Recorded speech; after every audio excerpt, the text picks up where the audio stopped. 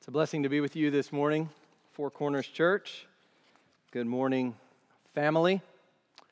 That is what we are as the people of God, Christians all over the world. We are a family. You have felt this undoubtedly when you go to another place or another country and you're with God's people, even if the country's quite strange and to you, and it takes some time to adjust to as you begin to attend church and get to know the Christians there. You really do feel as though you are with family. And how much more is that the case with one another here at Four Corners as we gather week in and week out together as God's people, as we covenant together as members of this local church, many of us, and as we participate in the community life and service of the church. We here are a family. So we give God thanks. We thank Him for another opportunity to gather as a local church, to see each other, to hopefully edify one another. I pray that we would leave here edified this morning, not just because of what happens here in the corporate service, but also because of the ways in which we minister to each other afterwards or even before as you came here. Even if from 6 feet or more, still we edify each other. And we miss those of you who have not been able to, for whatever reason, you've not felt comfortable or you have not been able to attend. We do miss you, and we look forward to a time when we can all be together as a local church. If you would please go with me in your Bibles at this time to Romans chapter 2. We are in verses 6 to 11. Romans 2, verses 6 to 11. The title for the sermon today is The Righteous Judgment, Part 2. We're going to be finishing up what we began last week. Last week was part 1 of these verses 6 to 11, and this week will be part 2. As we look at God's righteous judgment, as it is described in these verses, and of course, we recognize that as we go through any text of Scripture, any book, we will come to passages where we can't just sort of leave that passage and do a big study of the theology of that idea in all of Scripture. We try to interpret Scripture with Scripture and bring as much to bear to help us understand the text right in front of us. So that is why I say, as we look at God's righteous judgment as it is described in these verses, two things occupy our attention. So these were our 2 points that I presented to you last week, and you'll see them here on the screen. First, the principle of judgment. That was last week, and then today we're going to look at the people who are judged. So the principle and the people. I was talking with several folks this week about last week's sermon, last week's text, and in one of those conversations, I commented that one of the great benefits of expository preaching is that we can't skip over the hard or uncomfortable bits in Scripture. That's one of the great benefits for any church that practices expositional preaching. And as you see in our vision statement, we are a church that builds on exposition. We believe that this is fundamental to our practice, to our identity and practice as a local Christian church, building on the exposition of God's Word. And one of the benefits of exposition is that you will cover a whole host of doctrines and ideas that will unfold logically from book to book, from passage to passage. And you don't just get to keep reminding yourself of what you already, quote unquote, know, but we're constantly impacted and altered and moved and transformed by the Word. So over the course of our lives, as we subject ourselves to God's Word in that way, our theology and our doctrine, our understanding of what the Bible teaches is molded and shaped and grown. And so we move forward as Christians in how we think. And that inevitably comes from having to deal with those passages that are hard to fit. Just hard to fit with what we already know, with what we already accept to be true or right. Last week we came to a potentially unsettling verse, verse 6 of chapter 2. You will see it here. God will render to each one according to his works. Now, I say potentially unsettling because after the sermon last week, perhaps there were many of us who did not think anything of it, just moved forward. Okay, got it. But there were some who were wrestling with quite a bit what in the world we do with these ideas and what we do with a verse like this. So it is, I say, potentially unsettling. But we have to deal with it and understand it in this context. Paul is explaining that both Jews and Gentiles will face God's righteous judgment. God will judge Jew and Gentile alike, not just those dirty, rotten Gentiles described at the end of chapter 1, but God will also judge the Jews, those who might be speaking like the person addressed at the very beginning of chapter 2. You have no excuse, O man, every one of you who judges, and so forth. God will judge Jew and Gentile alike. God's judgment is righteous. And it is righteous because it is impartial. He will not judge the Jew with favoritism simply because he is a Jew. The Jews do not get favorite status. The Jews do not get this special leniency with regard to their sins. No. God will judge Jew and Gentile alike. It is righteous because it is impartial. And it is impartial because it is based on deeds. It's the only way that it can be impartial. Another way to say that is it is according to the truth of the matter. It is based on the truth of the matter. As Paul says here, according to one's works. This is the principle or criterion of God's judgment. And it is a biblical truth found all throughout Scripture.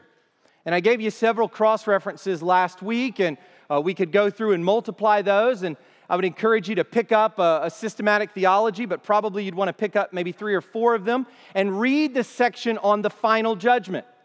And of course, you will find various views of what the judgments, for some who see various judgments of God, and for others who see one singular judgment. But nonetheless, however you understand the judgment or judgments of God, we find all throughout Scripture, it is ubiquitous, this idea that it is according to works. Yes, the Bible teaches justification by faith alone. And yes, the Bible teaches final judgment according to works. Hopefully, today, it will become a little clearer for all of us how these two work together as we come to verses 7 to 10. And so the hope is that last week unsettled you. The hope is that last week jolted you to think about these things freshly and to live and think in light of future judgment. But also, I pray that today we'll begin to sort of help you put the pieces together a little bit with regard to our justification by faith alone, grace alone, in Christ alone, and final judgment based on works. And as we move in that direction this morning, so that's where we're headed, as we move in that direction, I want to just give you another quote from a pretty well-known commentator. He's commented on many biblical books, a man named Leon Morris. This is what he says with respect to this passage. It is the invariable teaching of the Bible and not the peculiar viewpoint of any one writer or group of writers that judgment will be on the basis of works. though salvation is all of grace. Works are important. They are the outward expression of what the person is deep down. My prayer is that we will begin to understand that a little more as we move into verse 7 in particular. So if you would please stand with me for God's Word, for the reading of God's Word.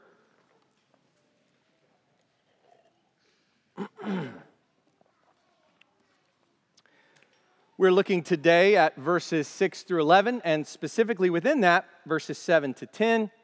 But I want us to read all of verses 1 to 11, because this is the bigger chunk, and you get the context there. So at the end of chapter 1, Paul has just described the absolute wickedness and lostness and darkness of the Gentile world, the Gentile non-Jewish nations. And now, chapter 2, he turns to the Jew who's been clapping his hands, saying amen, and now he directs his words to them. This is the word of God. It is profitable and perfect. Therefore, you have no excuse, O man, every one of you who judges. For in passing judgment on another, you condemn yourself, because you, the judge, practice the very same things. We know that the judgment of God rightly falls on those who practice such things, i.e., what was just described at the end of chapter 1. Do you suppose, O man, you who judge those who practice such things and yet do them yourself, that you will escape the judgment of God?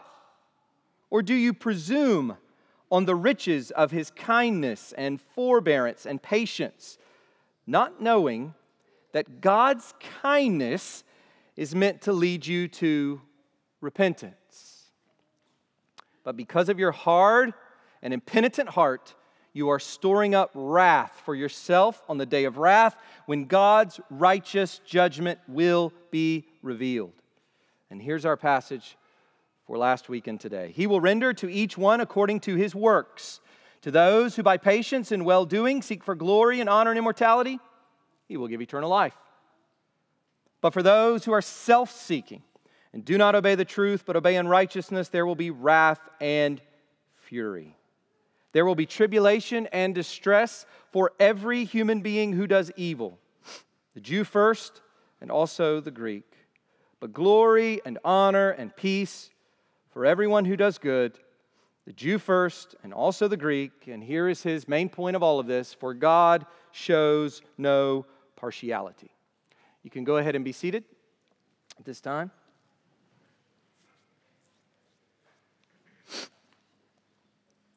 Let's go to God in prayer, ask for His help, ask for clarity in this sermon, and that our hearts would hear, that the ears, isn't it amazing that God, when He saves us, gives us ears on our hearts, and He gives us eyes on our hearts. So let's pray today that God would open up those ears, unclog them from the weak, and that He would scratch off or rub off those lenses so that we would see clearly with the eyes of our hearts, as Paul prays in Ephesians, with the eyes of our hearts we would see His glory through His word. Let's pray. Father, we bow before You this day, O God. You are the judge. You are the judge of all the earth. You are from everlasting to everlasting. You have no beginning. You have no end. You are the Lord. You alone are God. The gods of the nations are but idols. Father, we exalt Your holy name this morning through our Lord Jesus Christ, the risen Redeemer. We praise You with a chorus innumerable of angels and souls who have gone before us. We join this morning in praising Your holy name. God, we ask this morning that You would move forward Your kingdom work through our time, that You would accomplish Your will among us, and that You would provide what we need today. Lord, as We, in our frailty, as Christians, we constantly live dependent on you.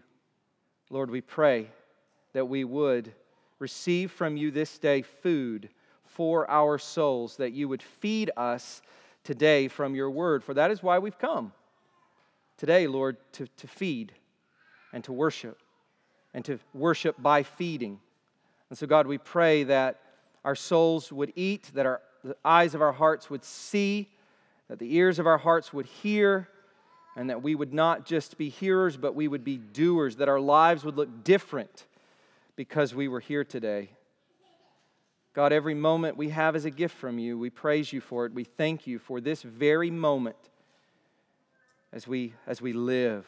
We live. We will not always live, though, here. And God, I pray that this content that we have before us from your word would remind us of the brevity of life, the certainty of judgment, and the gospel of grace unto good works. Father, please reshape, reform our thinking, our theology, our worship. Help us, we pray. God, help me to speak clearly and accurately. In the name of Christ, we ask these things. In Jesus' name, amen. So we're looking at the people this morning. Last week was the principle. Today is the people. And there are two kinds of people described in verses 7 to 10. Two kinds of people alive today. Two kinds of people, perhaps. I'd like to think this is not the case, but it's probably the case. Two kinds of people here this morning. Two kinds of people who will stand before God. There's not a spectrum. It's either or. Two kinds of people who will enter into everlasting existence. And I say everlasting existence because for one, it is the existence of life. For the other, it is the existence of death. There is, on the one hand, the saved who receive eternal life. And on the other hand, the condemned who receive wrath. So that's what we'll spend our time looking at. I haven't put these up there, but you can write them down. We're looking at the people, and we're going to walk through two kinds of people, the saved and the condemned. Very simple, so you can just write that down if you would like, the saved and the condemned. And let me just say to you this morning, very clearly, you will fit into one of these two categories. When your life is said and done, as I said last week, our lives are a vapor, a flower, a fading flower, here today and gone tomorrow. When our lives are said and done, it will either fall under verses 7 and 10, or it will fall under verses 8 and 9. How sobering this is. And let me just say this to you. If you're lost in the fine points of it, if for you, after hearing last week, you've gone back to the text and you've gone back to your systematic theologies and you're wrestling with this and you're trying to parse it out and it's all very heady for you. It's all very up here. It's all very, very figure it out. It's all sitting in theology class trying to parse it out. Let me say this. Let this go deeper for you. Don't hear the sermon. Don't sit under this text and just think heady things. Let the weight and the sobering truth of God's final judgment fall on you in order that His judgment won't fall on you in that day. Let these truths sit heavy on your heart. Don't merely get lost in the academic or theological questions, but let the truth affect your life. To miss that is to let this pass you by. It's to let God's word just pass you by. So first, this morning, let's look at the saved. Look at verses 7 and 10. There's a massive contrast here, and so we're going to just take it apart and look at each of the two groups of people. So verses 7 and 10. To those who by patience in well-doing seek for glory and honor and immortality, he will give eternal life. And then we go on to verse 10. But glory and honor and peace for everyone who does good, the Jew first and also the Greek. So God will render to each one according to his works. And what this text tells us is that there will be some on the day of judgment who are judged to be doers of good. You see that? There will be some on the day of judgment who are judged to be doers of good. Now, you might be thinking when you hear that may sound very strange to you. You might be thinking when you hear that, hold on a second. You may be flipping the pages. Paul will go on in Romans chapter 3, verse 12 to say this. No one does good, not even one. So you hear that and you think, no. No one does good. So how in the world at the final judgment will there be found, as verses 7 and 10 say, doers of good when no one does good? And yes, apart from Christ, that is absolutely true. And that is the main point Paul is making in chapter 1, verse 18 to chapter 3, verse 20. All are unrighteous and in need of the righteousness of God by faith through Christ. That's the big idea. That's the big idea of chapter 1, verse 18, all the way to 3:20. So of course it's the case that apart from Christ, all are unrighteous. But listen, Christian, listen. Throughout the New Testament, we learn that those who are in Christ, who have been born again by the Spirit of God, who have been justified by faith, who have a new heart, Jeremiah 31, who have a new heart, and who out of that new heart are in fact doers of good. Hear that. From a new heart, the Christian does good. Jeremiah 31, verse 33, the new covenant. This is what Christ accomplished.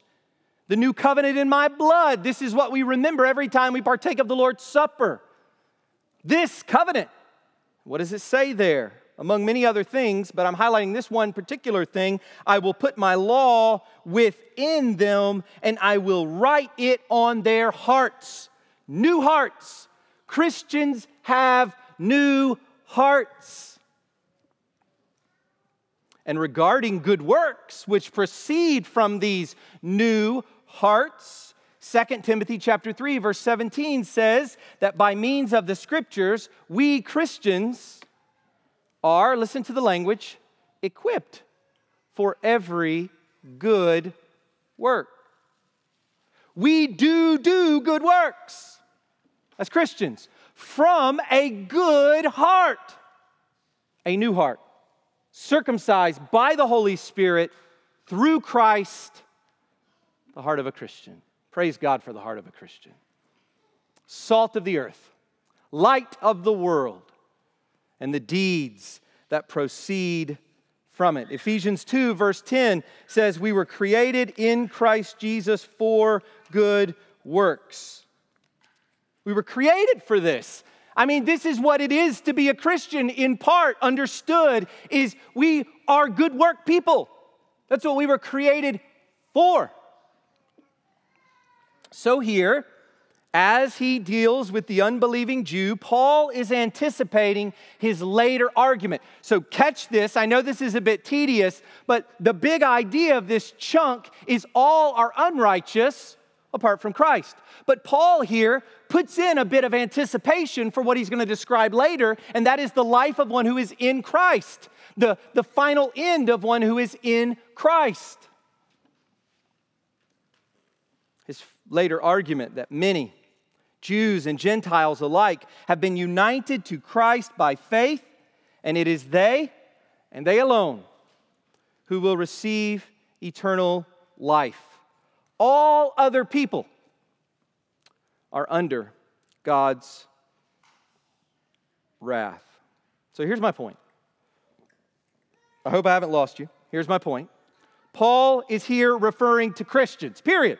That's what he's referring to in verses 7 and 10 are Christian believers, the only people who receive eternal life.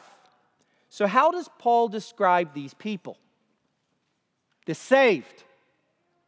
These people who receive eternal life. How does Paul describe them? And let me just say something I love about passages like this. These sorts of passages are so helpful in the Christian life for two reasons. They provide a test and a motivator. A test and a motivator. And by the way, you find throughout Scripture these references to passages like this that are meant to do that. They provide a test and a motivator. They provide a test insofar as we put the Christian life before us. We get to look at it and see it. It's described for us here in verse 7, beautiful terms. There's the Christian life. And it's a test for you. Is that me? Imperfectly so. In a broken way, is that me?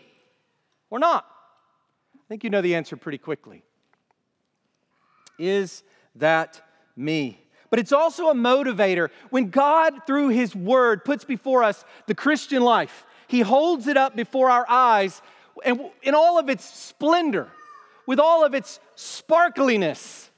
We are drawn to it. Oh, that's the life God's called me to. That's the life He's equipped me for. That's the life that I get to live. And so we're spurred on. We're motivated as we see the Christian life before our eyes. We're motivated to live it in all of its beauty.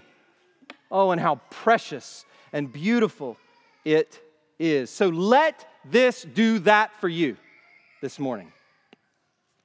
So what do we see? How does Paul describe the Christian? How does Paul describe these people, the saved? First, the issue is faith. Now, you might be wondering up to this point how faith and works go together. How is it we're justified by faith alone and final judgment is based on works? How do we do that, faith and works? I think one of the ways to come at that is that as Paul describes the Christian in verses 7 and 10, the issue is faith all around. And look at the language. In verse 7, Paul is essentially describing what? A heart of faith. One that seeks glory and honor and immortality. That's a person of faith. One who seeks glory and honor and immortality. Glory involves being made like Christ in the presence of Christ. Glorification. Honor involves hearing the words from Matthew 25:21. Well done, good and faithful servant. Well done, authentic disciple of Jesus. Well done, authentic child of God. And immortality means no death, no end through the resurrection of Christ. So do you see how inextricably woven together these things are? Faith in Christ and seeking glory and honor and immortality. It's synonymous, really. To believe in Christ, to follow Christ, equals to seek glory and honor and immortality. That's what Paul is doing here. I like the way John Stott describes it. He says this: glory, the manifestation of God Himself; honor, God's approval; and immortality, the unfading joy of His presence. It's God-centered. Now, when I first started meditating on this, I thought, this sounds weird. Seek glory and honor and immortality. I mean, that's the one thing you think that a non-believer does, right? I seek glory. I seek honor. This is the ancient Spartan. or Roman general with his triumph coming through Rome with his foot on the head of his enemy. Entourage of prisoners in chains. This is glory and honor. The Egyptians, they certainly sought immortality through all kinds of means, building these massive pyramids, decorating and leaving all King Tut's tomb, leaving all these treasures for the afterlife in their tomb. Certainly they sought immortality. But this is all about God. This is seeking glory and honor and immortality with God and His gospel of Christ at the center. That's what's in view. That's what Paul is talking about. To seek these things is to live a life of faith. We saw that with Abraham, did we not? To seek these things is to live a life of faith, a life of hope in the resurrected Christ, a life fixed on heavenly things. Let me give you a couple verses that I think bear this out. Colossians chapter 3, verse 1. Colossians chapter 3, verse 1. What does Paul say there? Seek the things that are above, where Christ is. Well, what is above where Christ is? Glory and honor and immortality. That's what we seek. What does Jesus say in Matthew 6:33? Seek first the kingdom of God and His righteousness. What does that mean? Seek glory and honor and immortality. It's the same thing. So, basically, what Paul is describing here, and hear this if you're struggling with faith and works, hear this. What Paul is describing here is a heart of faith. A heart that looks to the fulfillment of all of God's promises through Christ. A heart like Abraham's, who looked to the heavenly city, who looked to a city not built with human hands. Jacob, who wanted to be buried back in Canaan because he knew what God would do. Joseph, who said, when God shows up and does this mighty thing, take my bones back. This same thing. It's called faith. Biblical faith, not this American current contemporary kind of vaporous thing called faith that we entertain often. Biblical faith, real faith, gospel-centered, heavy, God-glorifying, work-producing faith, that which is described in Holy Scripture, not in sentimental evangelical subculture. So first, the issue is faith. Second, faith by definition works. So now I want to look at this in particular.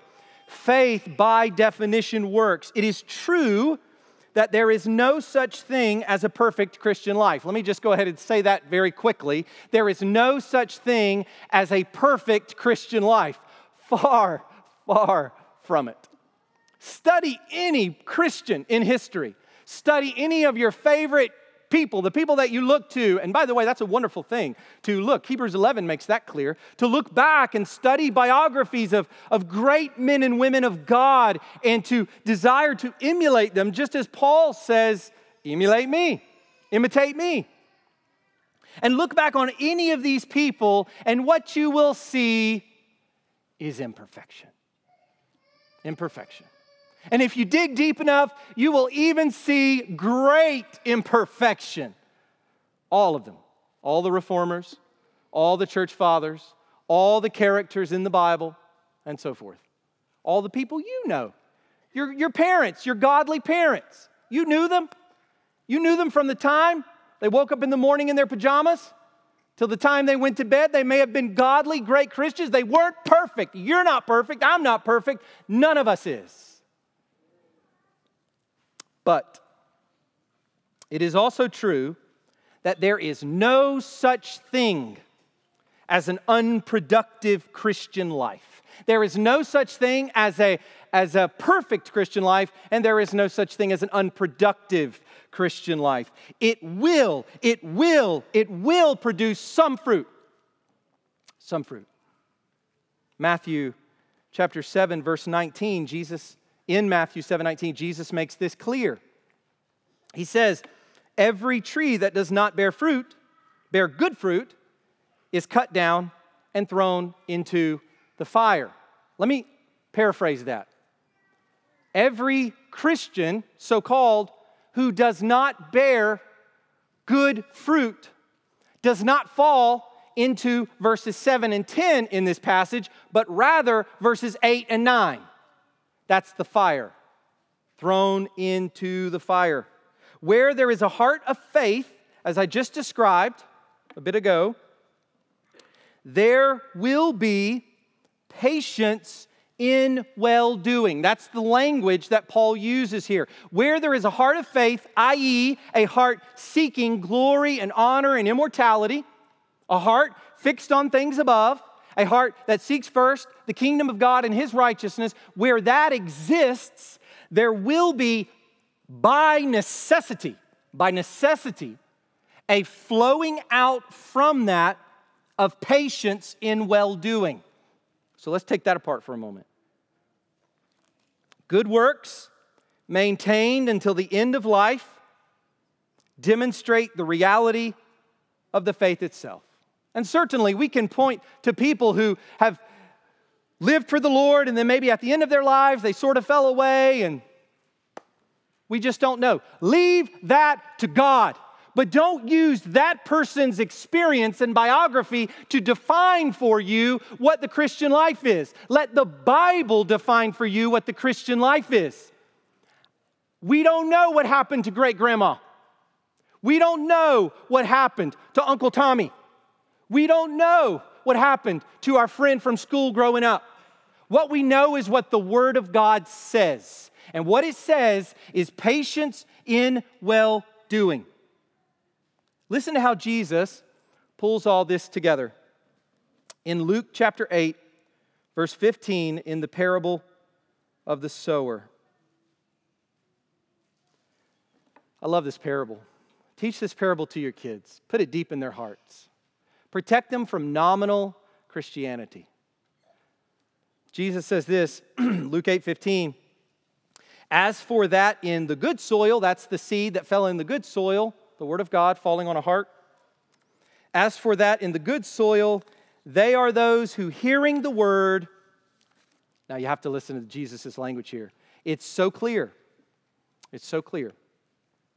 Those who hearing the Word hold it fast in an honest and good heart, one that seeks glory and honor and immortality, and bear fruit with patience. Hold it fast, bear fruit with patience. So from the mouth of our Lord Himself, He is saying that's the only kind of good soil. The other soils, no good. No good. This is the good soil. And then He breaks down within that good soil different kinds of Christians. And some we know, just flopping around, wasting many, many opportunities, not serving the Lord. They're still good soil if they're true and authentic and they produce some fruit. Of course, their works, if not done in the Spirit, will be burned up, 1 Corinthians chapter 3, though they themselves will be saved. But we see patience is the hallmark of a Christian to the end. And these good works that Christians endure in take many forms. Someone asked me last week, what exactly are these good works? Well, it's interesting that throughout the New Testament, we get language like this, every good work. I mean, there are specific instances that we could point to, but it's interesting that when good works are referred to, it's just thrown out there with all of its variability. Every good work. Every good work. We know one thing. It's centered on love. Galatians chapter 5, verse 6, faith working through love. So whatever we are to put in that spot of good works, we know that these are works of love, particularly, especially for the people of God, and then beyond that to everyone. These are works of love. So here we see 3 essential ingredients of a Christian. Now get these, write these down, put these up somewhere, and ask yourself, number 1, am I a Christian? And number 2, how does this push me forward? How does this push me forward in my life? 3 ingredients of a Christian, very simple. Here they are. Hope in Christ. That's glory, honor, and immortality, summed up. Hope in Christ. Number 2, active love for others. And number 3, perseverance to the end. That's a Christian. Isn't that amazing? Right there, it's just so clear for us. That is a Christian. And by the way, the target, what we're aiming at, what we're shooting for, and this might be controversial, this might sound a little odd to you, but I'm going to demonstrate, I'm going to support it in a moment. What we're aiming for, what we're shooting at, are to have works that stand on the day of judgment. I want you to think about that for a second. If you lived your Christian life like that, hope in Christ, active love for others, persevering to the end, in death, through death, aiming always to have works that stand in the final judgment, that's a well-lived Christian life. Whether you're young or old now, take hold of that and live that. We know that that's how Jesus wants us to think, because what does he say in the Sermon on the Mount? Look, if you do these things in front of other people, then you already have your reward. But if you do it in secret, your Father who sees in secret, he will reward you. Make no mistake, the New Testament is abundantly clear. Reward in glory, in the presence of God, for the eternal glory of God, is a fitting motivation. It's all over the Bible. It's all over the New Testament. Jesus himself motivates with reward in the Sermon on the Mount. How can we get around that? Why would we want to get around that? To have works that stand on the day of judgment. I don't know about you, but this jolted me last week, personally, as a Christian. It jolted me. Because, we can just get in the habit of doing things without our hearts. We get in the habit of doing works without faith, not motivated by faith and love. We're just doing stuff. And this reminds us, it wakes us up. It reins us in. It takes our eyes off of these fluttering eyeballs on all these distractions of this world, and it puts us right back where we need to be, unto death. Praise God for this passage. Praise God for this reminder. Third, faith results in eternal life. This is the third thing I want you to see here before we move on to the condemned. I don't know why I pointed up there. It's not up there. But before we move on to the condemned, I want you to see this about the person who is saved. Faith results in eternal life. On the day of final judgment, what will be the verdict for this person? Eternal life. Every Christian that stands before God will be one who hoped in Christ, actively loved others, and persevered to the end. And as Jesus says, fit this together, as Jesus says in Revelation 2:10, be faithful unto death, and I will give you the crown of life. It's the same thing. All this fits together. It's just a beautiful puzzle. Be faithful unto death. He doesn't say it doesn't matter how you live. You're in me. You're clothed in me. My blood's covered you. Live however you'd like. You're saved. No. Nowhere in the New Testament do we find that kind of thinking. It's always faith and good works wed together. And Jesus says, if you endure to the end, then I will give you the crown of life. Now let me say this. That doesn't mean that we can't have assurance in this life. This needs to be made clear. Because the Bible tells us all throughout, 1 John in particular, he writes these things that you might know that you have eternal life. The Holy Spirit gives us assurance of salvation as the Holy Spirit cries out within our spirit, Abba, Father. So this is not a life that just waits till the end. I hope I make it, I hope I make it. No, that's not it at all. It is a life that is assured in Christ, but that presses on, just as Paul says in Philippians, to the prize in Christ Jesus. But do we wait? Do we wait until that day to receive eternal life? Is eternal life given only at the final judgment? Do we have to wait until that time? Well, it's interesting. What we find in Scripture is the teaching that eternal life is past, present, and future for us. And I'm going to go through this quickly, but I want you to see this. Eternal life is not just something we get at the end, but it's past, present, and future. It is past because God ordained that we would have it before the world began. So Acts chapter 13, verse 48. Listen to this language as you hear God's predestination of His elect. As many as were appointed to eternal life believed. What does that mean? When did God give you eternal life? Well, one way that you can answer that question is when He chose you before the foundation of the world in Christ. Doesn't it say in Revelation 13:8 that our names were written in the book of life before the foundation of the world? So we are recipients of eternal life in the mind of God in Christ before the world began. Totally apart from anything we ever do. But it is also present because we receive eternal life when we believe in Jesus. We have it now, John 5:24. Whoever hears my word and believes Him who sent me has eternal life. In John 17:3, this is eternal life, that they know you, the only true God, and Jesus Christ whom you have sent. If you're a Christian, you know God. And if you know God, you have eternal life. That life is yours in the present. And finally, it is future, as we see here in Romans 2. And so, it will be for all believers, for all those justified by faith, what they seek will come to pass. Glory, it will happen. Honor, you'll have it. And immortality, it will be yours. Knowing God forever in a perfect, imperishable, and glorious existence, Romans chapter 2, verses 7 and 10 awaits you, child of the King. Praise God. But now we come to the condemned. As we finish this morning, and I won't say nearly as much about these folks because it doesn't sparkle. It doesn't glow.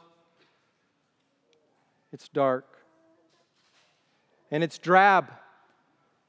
It's just presented in all of its bald horror right here. And point blank, bluntly, look at verses 8 and 9. But for those who are self-seeking and do not obey the truth but obey unrighteousness, there will be wrath and fury. Wrath and fury. There will be tribulation and distress for every human being who does evil, the Jew first, and also the Greek. So just in case you missed that, we've moved on from the saved, and now we're at the second point here, the condemned. Here we have a terrible picture of life lived apart from God. If the issue for the other people is faith, here it is unbelief. See, everything boils down to faith. Here it is unbelief. Instead of obeying or submitting to the truth, that's the language of faith. Paul used it earlier with regard to rejection of general revelation. Instead of obeying or submitting to the truth, these people obey unrighteousness. Instead of seeking the Lord in accordance with His word of promise, they reject the word altogether. And even on a more mundane level, these are the people Jesus describes in Matthew 6. Remember when He says, seek first the kingdom of God and His righteousness. What does He say just before that? He says, do not seek what you shall eat, what you shall drink, what you shall wear, for do not the Gentiles seek after all these things. Just filling up life. Self-fulfillment. Not seeking the things of God, but living for self. The picture is one of selfishness, rebellion, and evil deeds. You know, probably you haven't thought too much about this, but it's not just murder, genocide, sex trafficking, child molestation, and all other human atrocities and debauchery that is in view. It's not just that. And by the way, if nothing else, the Jeffrey Epstein case or story, for example, informs us that there is far more that goes on than we even know about in the societies of men, in the homes of people.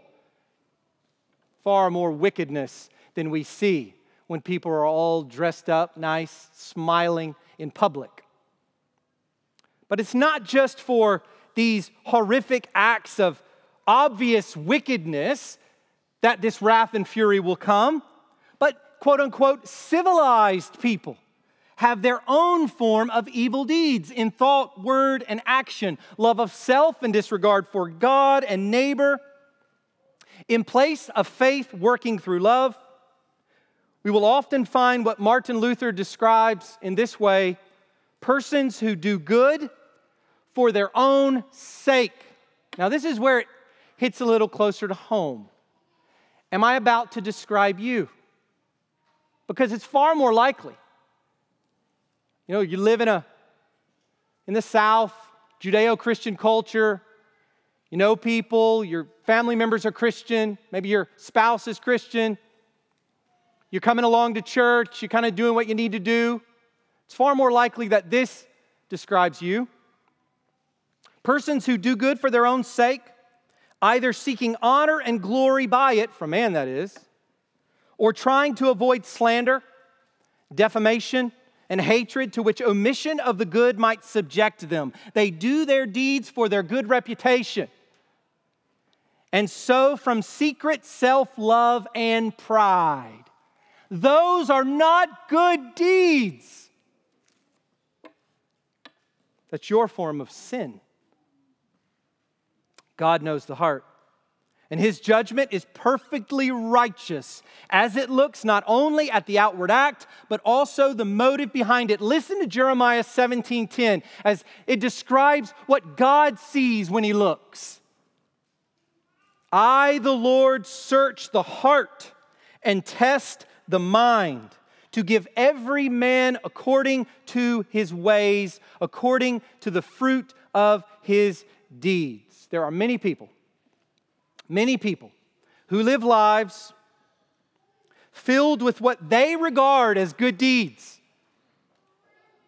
And what you probably regard, Christian, as good deeds as you watch them live. And what society regards as good deeds, only to have all of their supposed deeds swept away in God's righteous, heart-searching judgment. Looks good, makes them feel good, won't stand on the day of wrath. And how does Paul describe this judgment as we close this morning? How does Paul describe it? In verse 8, wrath and fury. Wrath and fury.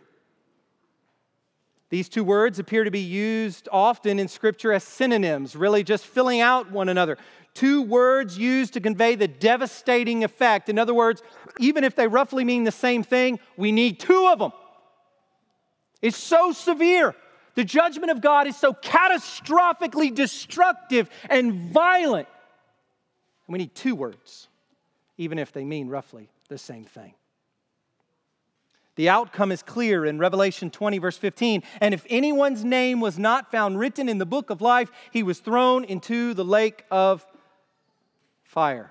This is the reason that Jesus warns His very disciples in Matthew 10, verse 28. Do not fear, listen to this, do not fear those who kill the body, but cannot kill the soul. Rather, fear Him who can destroy both soul and body in hell. Do you know the context for this? Jesus is talking to His disciples, and they're going to go out and they're going to suffer persecution. And what Jesus wants to lodge in their minds, maybe you've never thought about this, what Jesus wants to lodge in their minds is as they are standing before their persecutors, and they're about to be burned alive, fed to lions, beheaded, whatever, crucified, whatever it might be, that Jesus wants them to think, do not fear man who is about to destroy your body, but fear God who can destroy both body and soul in hell. Persevere. That's what Jesus wants to put in the hearts of his people. Maybe you see Jesus as a little less direct, a little less serious. Maybe these words just don't fit the Jesus you have come to know in your own imagination. Know and worship and trust and serve the biblical Christ. In verse 9, he gives two more words, tribulation and distress. The first word goes back to pressing or squashing grapes, pressure to the point of breaking. That's the imagery. You see these grapes nicely put together. They've grown and they're unbroken, and then you just get this smashing the grapes, crushed. The second word denotes being cramped into a narrow space, crushed and cramped forever. Once again, I'll quote Martin Luther here. He says, "Such tribulation as is joined with anguish has no more way out, not even any hope for a way out, no more comfort." Listen to me. While there's still hope, if you do not turn to Christ, if you do not trust in the work of Christ on your behalf and his resurrection, if you persist in your sin, that day will have no hope. It will be a hopeless day because there is no way out. Hell is forever. It's not as though you'll be there for 100,000 years and it'll let up 25 million years and God will come down and grab you and change his mind. It's over. This is it. Life is now. Be reconciled to God today. Don't wait until next week or next month or next year. Christ calls you now. Come. Today is the day to trust this Christ, lest you be swept away. So as Christians have done for 2,000 years, the plea goes out. Be reconciled to God through Christ. Do not go to this awful place of eternal torment. Do not choose sin, the pleasures of sin for a moment and then fleeting, over eternal life with your Maker. Oh, what folly. Oh, what deception from the evil one. It is in the heart of man to think that the pleasures of this life are worth more than the eternal weight of glory. What sadness that for the Christian, distraction and laziness and self-seeking replace the wondrous rewards that God will bestow on that day to his people. Feel the weight of this, Christian. Pray earnestly for those who don't know Christ. Take advantage of every opportunity because the day of wrath is coming. 1 Samuel 6:20. Who is able to stand before the Lord, this holy God? The answer is in Romans 5:11. We rejoice in God through our Lord Jesus Christ, through whom we have now received reconciliation. Through Christ alone, we are saved. Let's pray.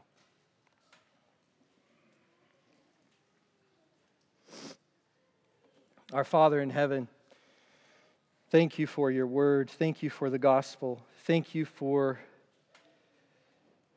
your righteous judgment. Oh God, on that day, may it be that every person under the sound of my voice here or listening now would be found in Christ, authentically Christian, with good works that stand. Oh God, by your Holy Spirit, make this be, we pray, in Jesus' name.